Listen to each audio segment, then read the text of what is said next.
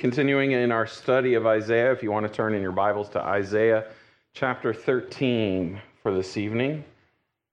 Isaiah 13. God, thank you. Thank you for you are the worthy one. You are the holy one. There is none like you, O God, and that we can come on a Wednesday night to lift up our voices together, to be encouraged, strengthened as brothers and sisters, refreshed by the presence of your Holy Spirit. God, what a joy. Father, I just ask that you would guide us through this time tonight. Help us to study your word. Help us to consider where we are, where our walk is with you, Lord, and in whose kingdom we are in, Lord. And I pray, Father, that we would have all of our chips into the kingdom of God. I pray that we would be all in for you, Lord, for you're worthy of all of our life. We love you. We offer you this time. I do pray you'd help me rightly divide your word now. In Jesus' name we pray. Amen. Chapter 13, as we get into chapter 13, and all the way through chapter 23, Isaiah kind of takes a turn and focuses not so much on Israel anymore, Judah specifically, or the city of Jerusalem, or the people of Judah, but it now is going to focus for these 10 chapters on the nations around Israel. And Isaiah has a word for those nations as well. God's cleaning house in the nation of Judah. But he's not ending there. It's not like he set up a border patrol around the nation and is not touching the rest of the world. We're going to see as we go from Babylon all the way to Tyre, moving westward as Isaiah speaks, that God has judgment for all of them, because while God disciplines those whom he loves and he chastises you and I as followers of Christ, God judges those who don't love him. And so he will stand against that and recognize when a heart is not given to him. And what this is going to show us as he pronounces judgments that have been and will be fulfilled, prophecies to be given, it shows us that God is completely sovereign. Yes, Israel is the apple of God's eye. Yes, Israel is God's chosen people. But God is sovereign over all peoples. God is in control of all things. I said this last week, and I just want us to hear it again. It's important for us to remember, especially as we consider the state of our world. Hear this. History is headed toward God's appointed end. God has not lost control of this planet. God has not suddenly forgotten how things roll. And he is orchestrating. He is the master conductor. And he is still, history is still headed toward the plan that he has. And that's what we need to remember, especially as we go through these chapters. So it says in Isaiah 13, verse 1, the burden against Babylon, which Isaiah, the son of Amoz, saw. Amos, probably. So notice what he says here in regards to this prophecy, in regards to this vision. Isaiah calls it a burden. Burdens, I don't know about you, but I'm not looking for any. You're probably not either. Burdens generally aren't a good thing, to be burdened with something. But Isaiah's release from this burden is when he gives the prophecy. When he declares it and it's written down, he's released from the burden. The burden that Isaiah has is that he's carrying this message from God. Jeremiah would say, the message of God burns in my heart. I have to speak it out. And that's what Isaiah is saying. I'm burdened by this message, so I have to share it. It doesn't mean that the people he's going to speak against, in this case Babylon, are going to heed the prophecy. They're gonna care, and that's neither here nor there to Isaiah. Isaiah's burden is released when he declares the prophecy. You can lead a horse to water, right? You can't make him drink. It's up to them. It's up to the people that are receiving this, and this burden is against Babylon. This is interesting because as Isaiah gives this, Babylon isn't even a power. They're still a tribal nation. They're not even really joined together to be any kind of force whatsoever. This is about 100 years before Babylon even begins to rise. And it's going to speak of the fall of Babylon. So he's telling the fall of Babylon before Babylon even rises and gets it accurate. Now, for you and I, this one's important that we would take note of these things. Babylon is a buzzword in Christianity. We always want to pay attention when Babylon is mentioned, and it's noteworthy probably because of its mention in Revelation, specifically Revelation chapters 17 and 18, because it's speaking of a type of system. Part of this prophecy that's going to be given speaks of the empire of Babylon that is in our past. It speaks of the rise and fall of the Babylonian Empire under Nebuchadnezzar beginning in 606 BC. But part of this prophecy is going to refer to the Babylonian system. Let's call it the system of this world. You can almost lay out the Bible in a tale of two cities. The city of Jerusalem, the city of Zion, and the city of Babylon. And there's two camps, if you would, the system of this world or the system of God. And so the difficulty in these chapters is figuring out what part of it is referring to the Babylonian empire that's in our past and the Babylonian system that will be taken down yet to be in our future. And there's some speculation on that, but we'll do our best. So it says in verse 2, lift up a banner on the high mountain. This is speaking against Babylon. Lift up a banner on the high mountain. Raise your voice to them. Wave your hand that they may enter the gates of the nobles. Now we're going to see the nation that's going to rise up against Babylon. God tells us specifically in verse 17 that it's the banner of the Medes that will be lifted up. And we know the Medes and the Persians got together and they became the empire that took out Babylon. And so this is God prophesying that. We see that fulfilled in Daniel. But what's interesting is, as Isaiah receives this and says it's going to be the Medes aren't even a blip on the map at this point. They're like, the who's?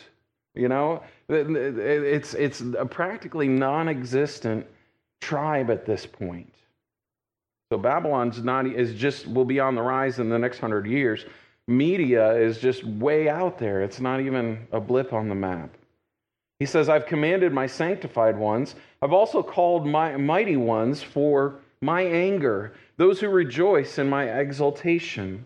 What we need to understand is God can use any kingdom for his purposes, be it the Medes, the Persians, the Babylonians. Well, he used the Assyrians to take care of Judah. That's kind of what the book of Isaiah is about. The Assyrians are going to come and thump Judah and kind of spank them. And after that, God uses Babylon to give the land its rest. And that's when the Israelites go into captivity. He's going to use the Medes and the Persians to upend the Babylonians. And then he's going to call the Greeks up. And then he's going to have them go by the wayside when Alexander the Great falls off the deep end. And then the Romans are going to rise to power. All part of God's plan. God can use any kingdom for his purposes.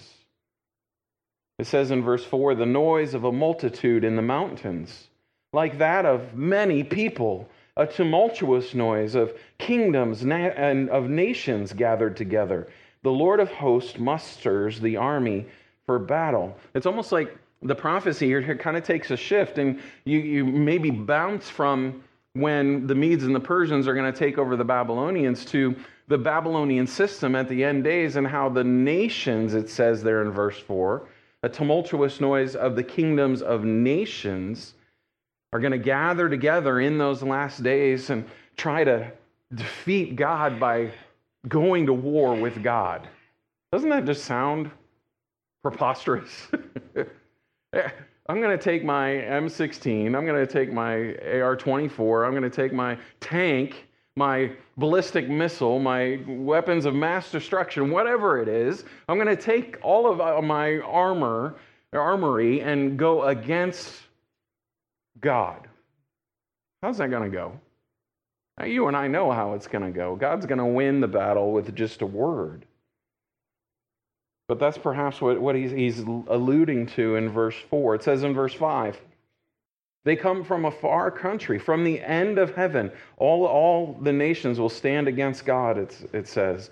The Lord and his weapons of indignation to destroy the whole land. Wail, for the day of the Lord is at hand. And that's an important phrase. It will come as destruction from the Almighty. When we read of the day of the Lord, it's always referring to the last days, the days when, and it's not one 24-hour period. The day of the Lord is after the time of the church. It's the millennial reign that we've been talking about as we've been going through the book of Isaiah. It says in verse 7, therefore all hands will be limp. Every man's heart will melt, and they will be afraid. Pangs and sorrows will take hold of them. They will be in pain as a woman in childbirth. They will be amazed at one another. Their faces will be like flames. Why? Because of verse 6, the destruction coming from the Almighty. They're going to be paralyzed with fear in the midst of this battle. I don't know about you. I'm pretty glad I'm not going to be around. I believe that the church will be removed at this point, that we will be with the Holy Spirit, we will be with God, and this will be God taking on those that have made a stand against him. And they're going to be afraid. Every man's heart will melt, it says in verse 7. That reminded me of when the Assyrians took over Babylon in Daniel chapter 5. Remember the writing on the wall? The hand just suddenly appears in the middle of the big party that's going on.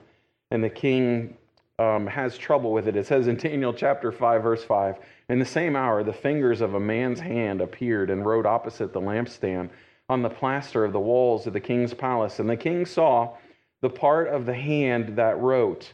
And then the king's countenance changed, and hear this, and his thoughts troubled him, so that the joints of his hips were loosened, and his knees knocked against each other.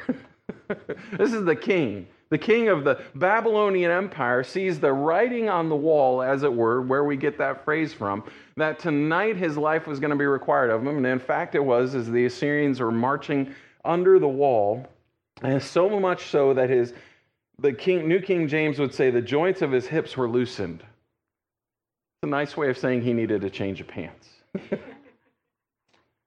And that his knees were knocking together. That kind of fear, when you stand against God, is what you have. It says in verse 9, behold, the day of the Lord comes, cruel, with both wrath and fierce anger, to lay the land desolate, and he will destroy its sinners from it. For the stars of heaven and their constellations will not give their light, the sun will be darkened in its going forth, and the moon will not cause its light to shine. The day of the Lord comes. What an interesting description. Cruel, full of wrath and fierce anger. It's not a God I know because of Jesus Christ. But how deep is his love for us? How vast beyond all measure we sing because of what we've experienced in Christ. But for those who would take their stand and reject what Christ has offered, it is the wrath of God that is saved for them. And it will be strong. Fierce anger will lay against them. Jesus quotes these verses in the Olivet Discourse, which is after the near fulfillment, Babylon falling, and before the far fulfillment, the Babylonian system falling.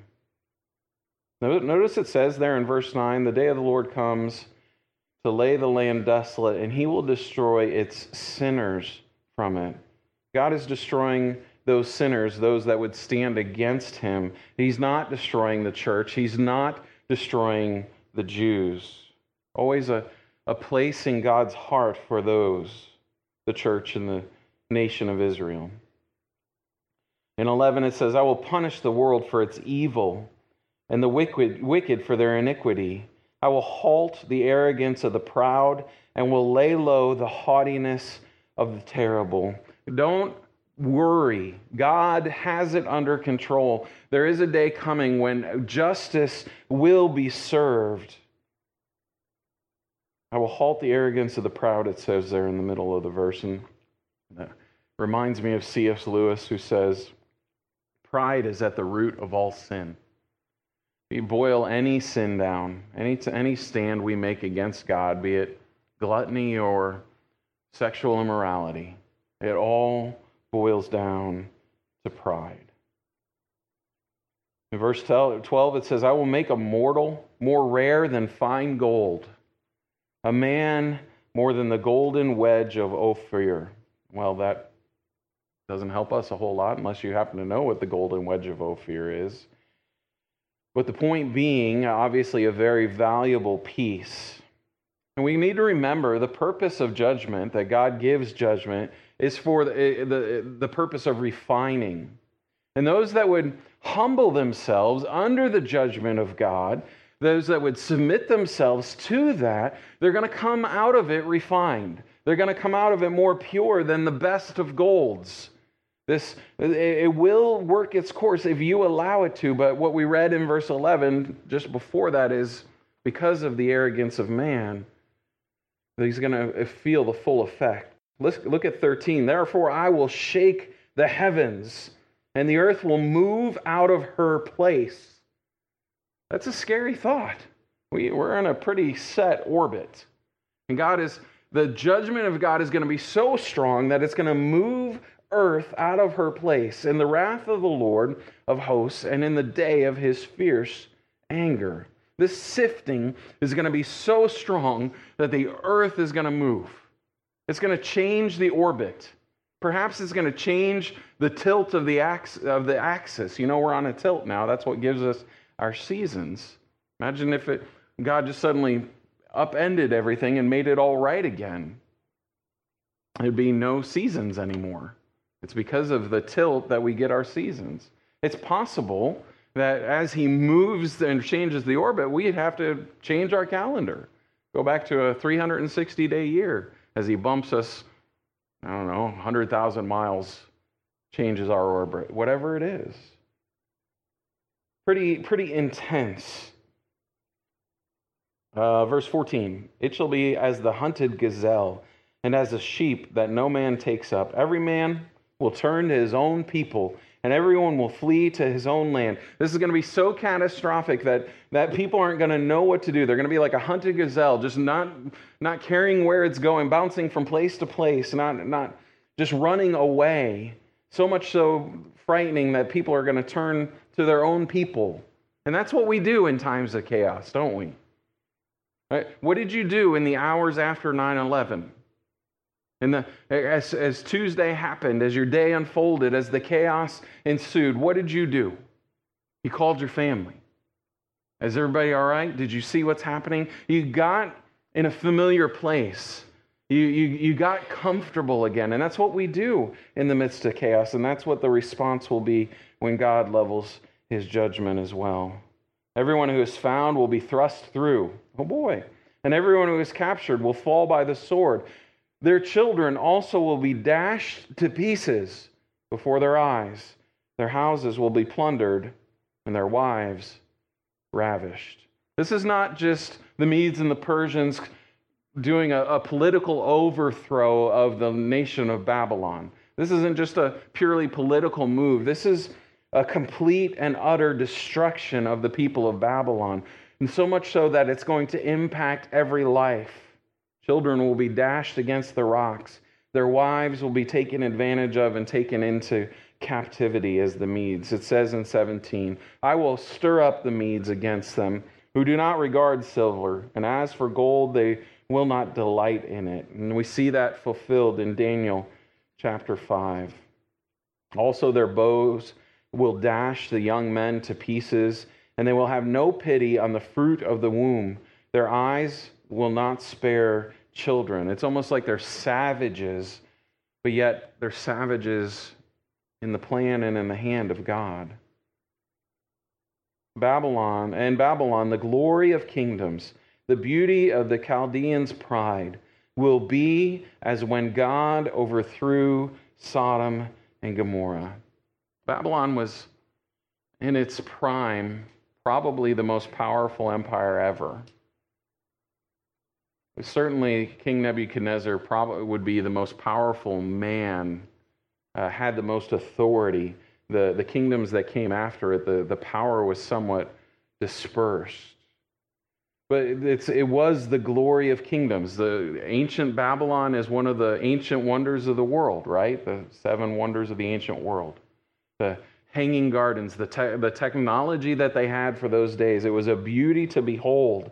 The Chaldeans' pride, it says. And God says, it's going to be overthrown. I'm going to use the Medes and the Persians and it's going to be so strongly overthrown that it will be like Sodom and Gomorrah. Think about Sodom and Gomorrah today. Where is Sodom and Gomorrah today? There's a lot of people trying to guess that. Some would even say Sodom and Gomorrah today is at the bottom of the Dead Sea, completely uninhabitable because it's underwater. And that's the point being here, is that when God overthrows the Babylonian kingdom, it will be completely and utterly destroyed. Well, what's going on in Babylon today? 2015. They're actually trying to rebuild it. That was one of Saddam Hussein's big plans before he was killed.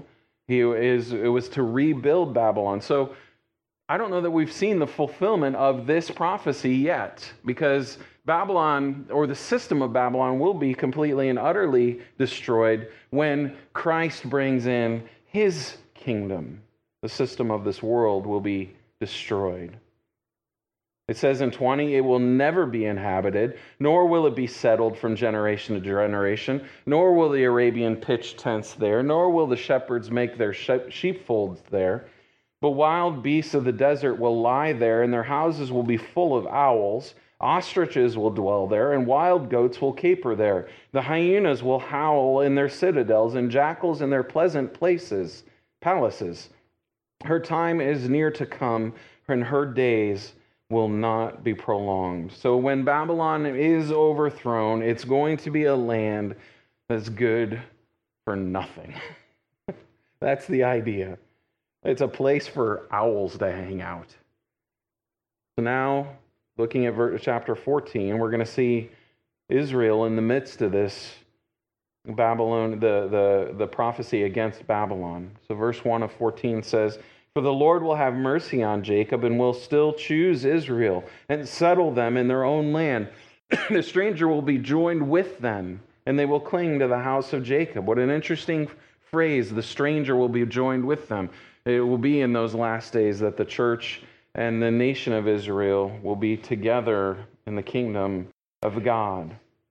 The Lord will have mercy on Jacob and still choose Israel. Do you hear that? He's still choosing Israel. Hear the love of God.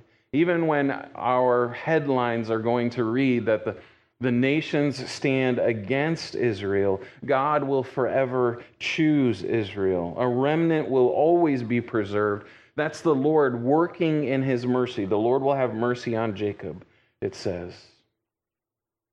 Then the people will take them and bring them to their place, and the house of Israel will possess them for servants and maids in the land of the Lord. They will take them captive, whose captives they were, and rule over their oppressors. So Babylon took them captive, and the table will be turned. It shall come to pass, it says in 3, in the day the Lord gives you rest from your sorrow and from your fear and the hard bondage in which you were made to serve, that you will take up this proverb against the king of Babylon and say, how the oppressor has ceased, the golden city ceased. That will be the song we will sing when Babylon falls.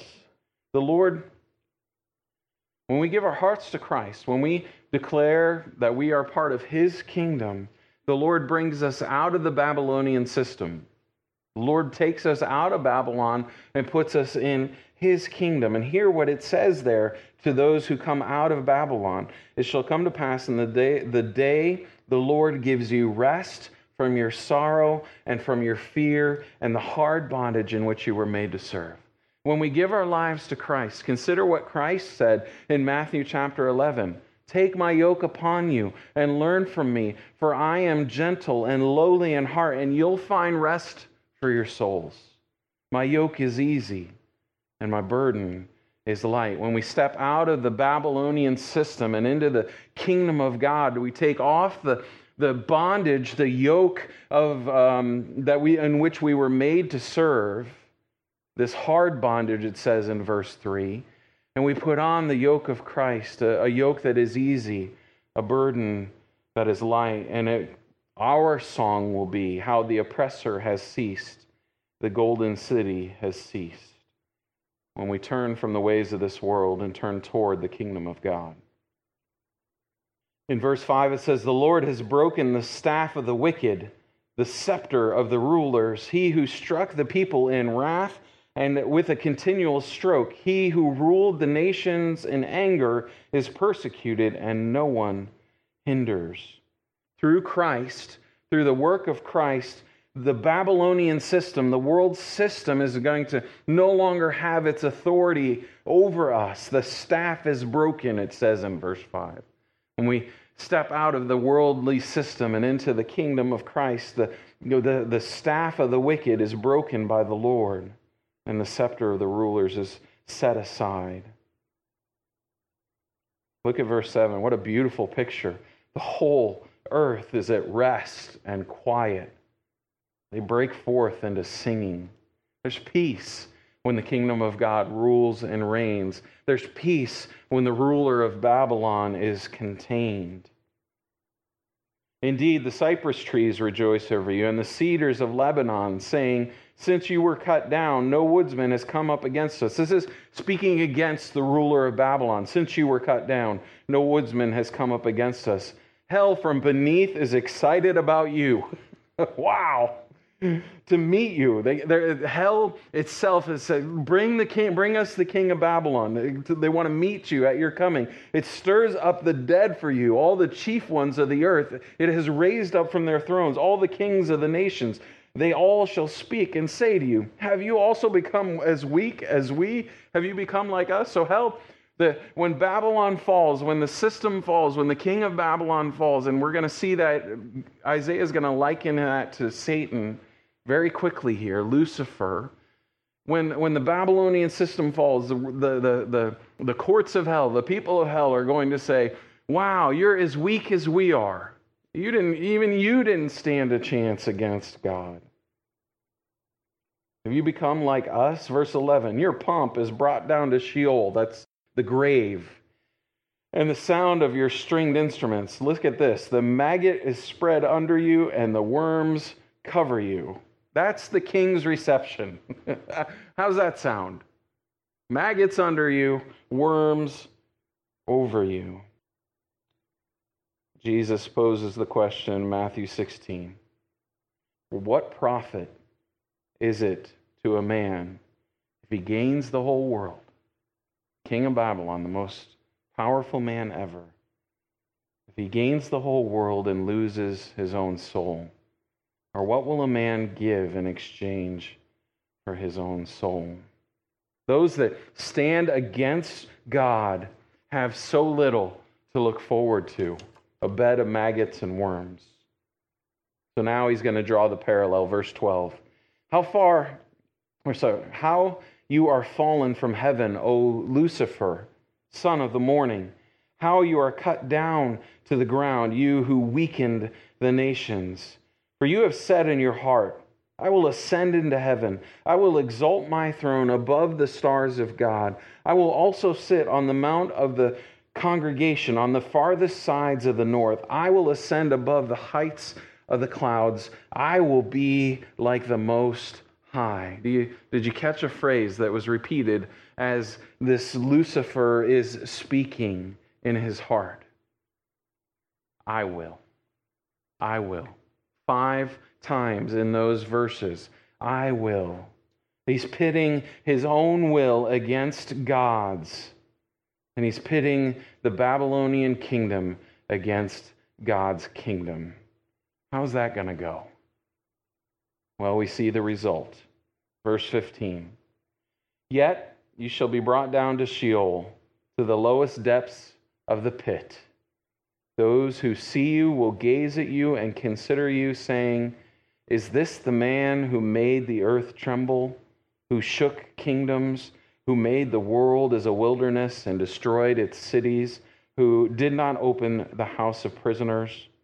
All the kings of the nations, all of them sleep in glory, everyone in his own house. But you are cast out of your grave like an abominable branch, like the garment of those who are slain, thrust through with a sword, who go down to the stones of the pit, like a corpse trodden underfoot. You will not be joined with them in burial, because you have destroyed your land and slain your people. The brood of evildoers shall never be named. There's no question who's in charge. Is there? I mean, the world would try to say that God and Satan are equal opposing forces. That's not the case at all. This is no battle.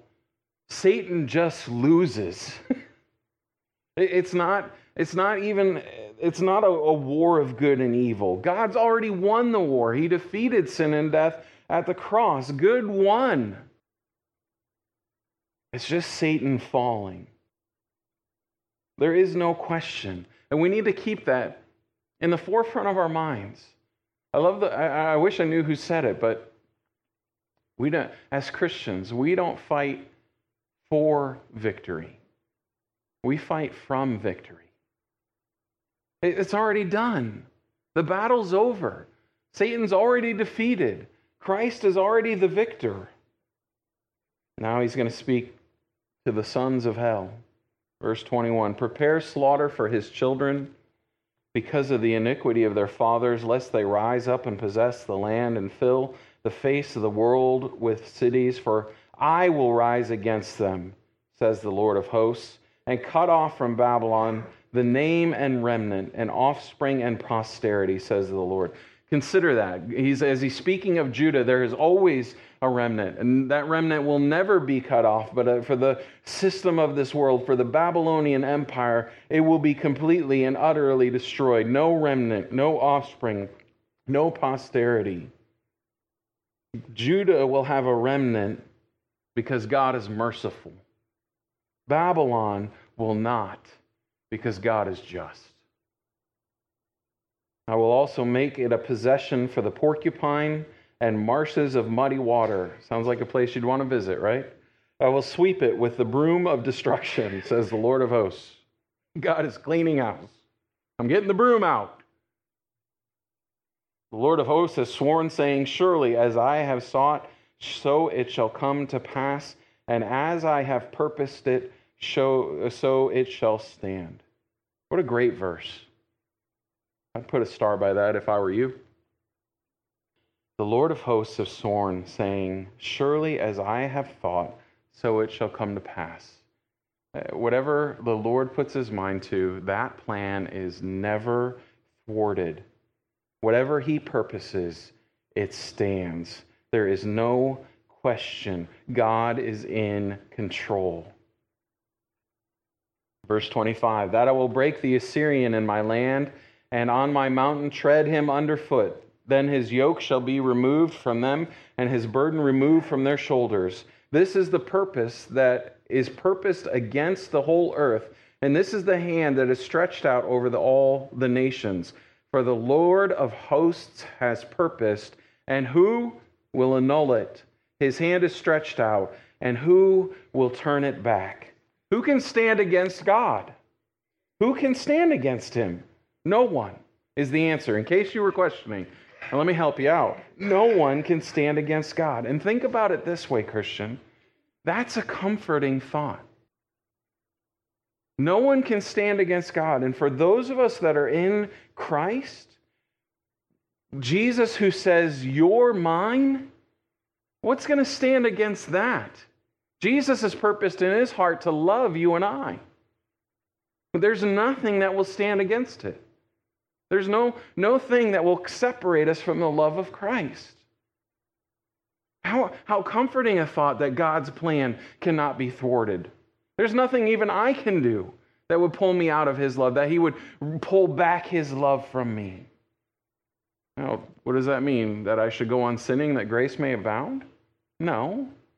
No. And when I see that love, when the comfort that I get from knowing that God will not, his plan will not be thwarted, my response then is to say, let me love you even more. Let me leverage more of my life for you. Nothing comes against us because God has said, I bought them with a price. That's comforting. Now he's going to turn his attention at the end of the chapter here to the Philistines. It says in 28, this is the burden which came in the year that King Ahaz died. Remember, this is 10 nations that he's speaking against. This will be the second one. It says in verse 29, do not rejoice, all of you Philistia, that would be the Philistines, because the rod that struck you is broken. For out of the serpent's roots will come forth a viper, and its offspring will be a flying serpent. Now he's speaking to a nation that's already been defeated. The Philistines have already fallen, and he's warning them, hey, Philistia, don't celebrate when you see Judah fall. When Babylon rises up, when the Assyrians rise up and spank Judah, it's not your place. Don't rejoice because the rod that struck you, that would be Judah, is broken. He warns them not to celebrate at the fate of Judah. The firstborn of the poor will feed, and the needy will lie down in safety. I will kill your roots with famine, and it will slay your remnant. Wail, O gate, cry, O city. All of you, Philistia, are dissolved. For smoke will come from the north, and no one will be alone in his appointed times. What will they answer the messengers of the nation? The Lord has founded Zion, and the poor of his people shall take refuge in it. And just kind of to close up the chapter, the writer Isaiah brings it back to the idea of the tale of two cities, Babylon versus Jerusalem, or as he says there in 32, Zion. Zion is Jerusalem when God is reigning, when God is on his throne, that 1,000-year reign. The poor of his people, that's me and you, will take refuge in it. The Lord has founded Zion. We find our refuge in him. We find our peace in him because he's merciful to those who love him. And he judges those who have chosen not to love him. Amen?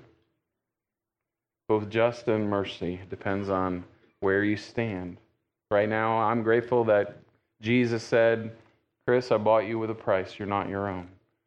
You stand in the kingdom of heaven as a redeemed saint, not based on anything that you've done, but because of what Christ has done on your behalf. And we're going to hear, welcome into my kingdom. Well done, good and faithful servant. What a joyful thought that is, to enter into his rest. The Lord's in control. We can trust him in that. Amen? Let's stand. Let's close in prayer.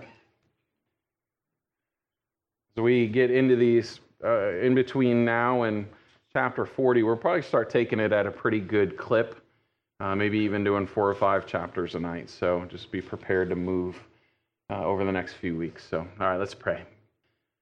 Jesus, thank you. Thank you for your love for us, that the rod which was meant for our back, Lord, you took on your back. That the stripes that were meant to rip open our flesh, Lord, tore open the Son of Mercy.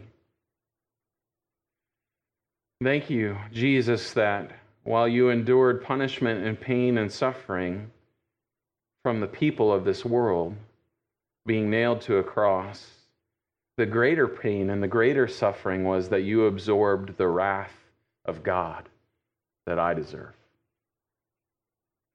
And Lord, you defeated Jesus, you defeated sin and death. You resurrected to life, making you the King of all kings, the name above all names. We bow down our hearts before you in worship and adoration. I pray that as we've taken this yoke upon us for those that are saved, this yoke that is easy and this burden that is light. We've moved out of the Babylonian system into the kingdom of God. I pray, Father, that our lives would be stamped with the seal that we are of the kingdom of God, that we are followers of Jesus Christ, that we've laid our lives down in service of our King. For we love you, Lord, as we're about to sing now. I pray that our lives would show it. In Jesus' name, amen.